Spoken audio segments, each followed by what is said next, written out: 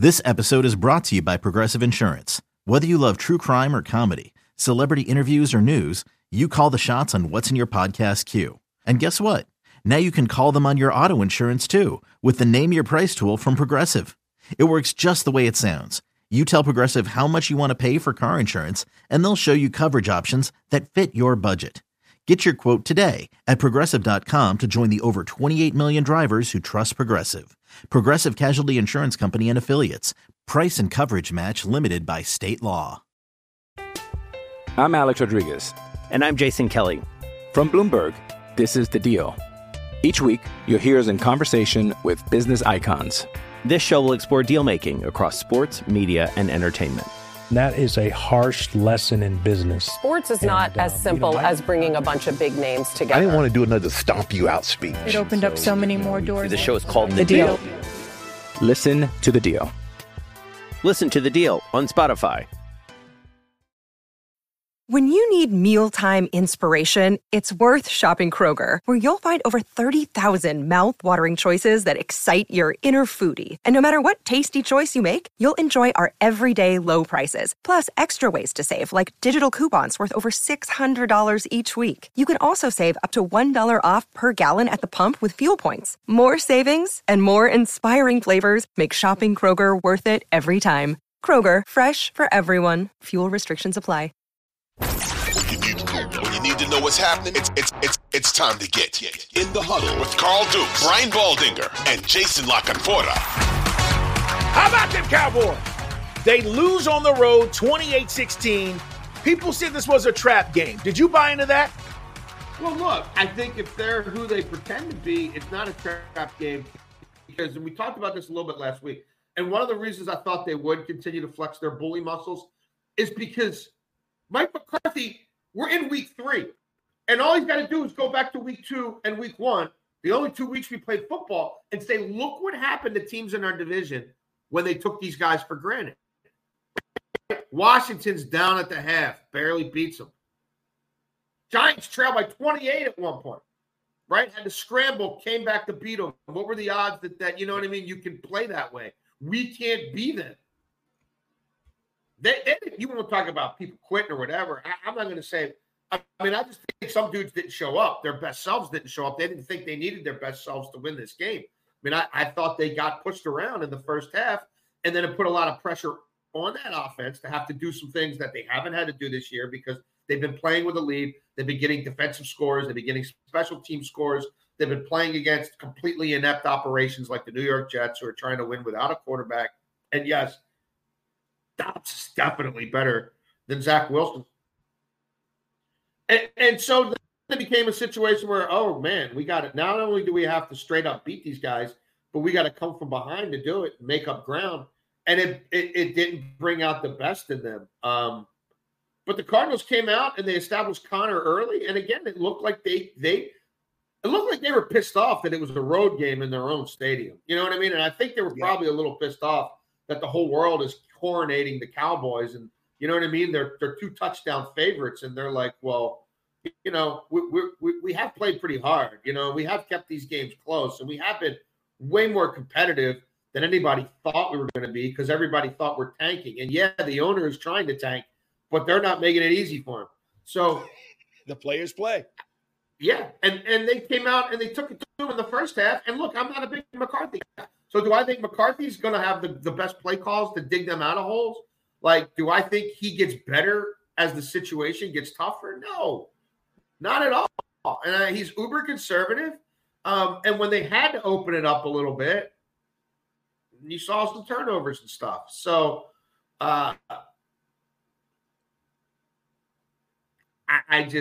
look, the Cowboys will make the playoffs because it's the NFC. I don't consider the Cowboys a Super Bowl threat.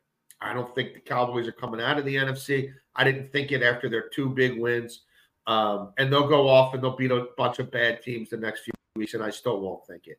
And that's the end all and be all, but I just don't like the way they can never handle, like, they just can't really handle success.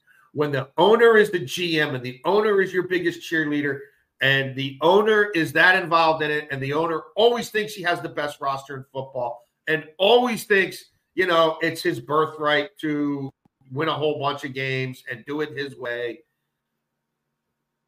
It's just that paradigm doesn't work. I do not believe it'll work. I certainly don't think it's going to work for Jerry Jones. And so, you come out and you're flat and you're not as good offensively as people think you are. And you're not really great playing from behind.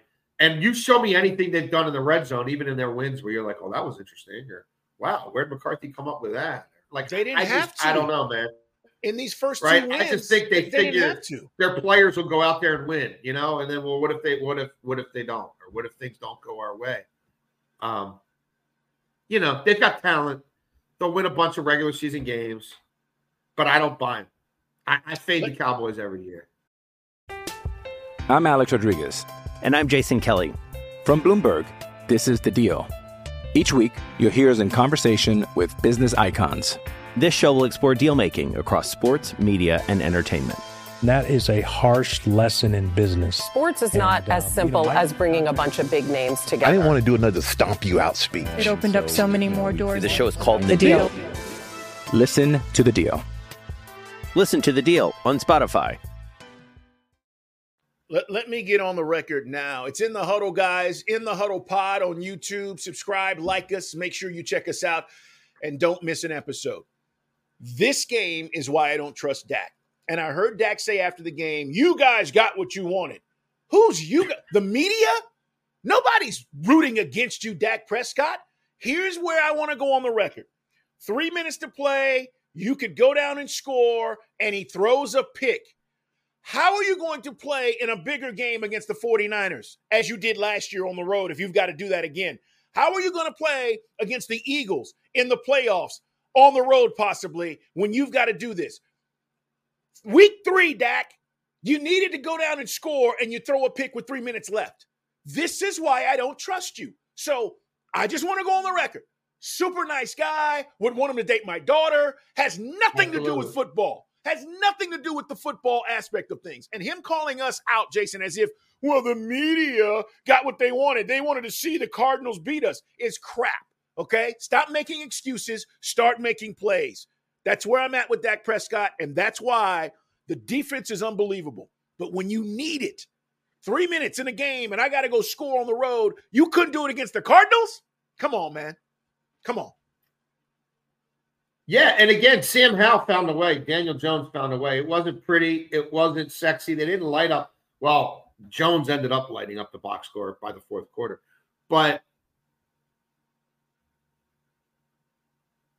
yeah, I they'll always give me pause, man. I just can't. I see. I just can't back them. I just can't. I just can't back them.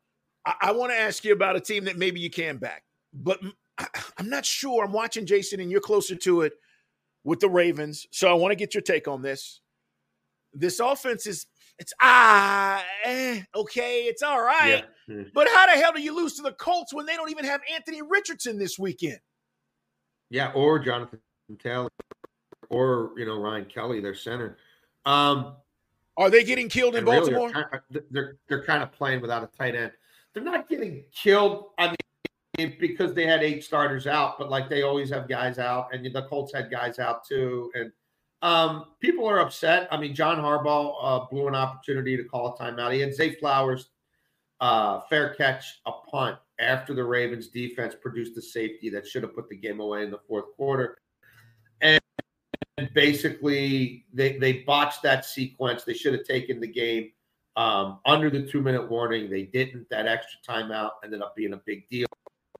All they needed was a first down and multiple. Yes, absolutely. Absolutely coaching blunder. Now there was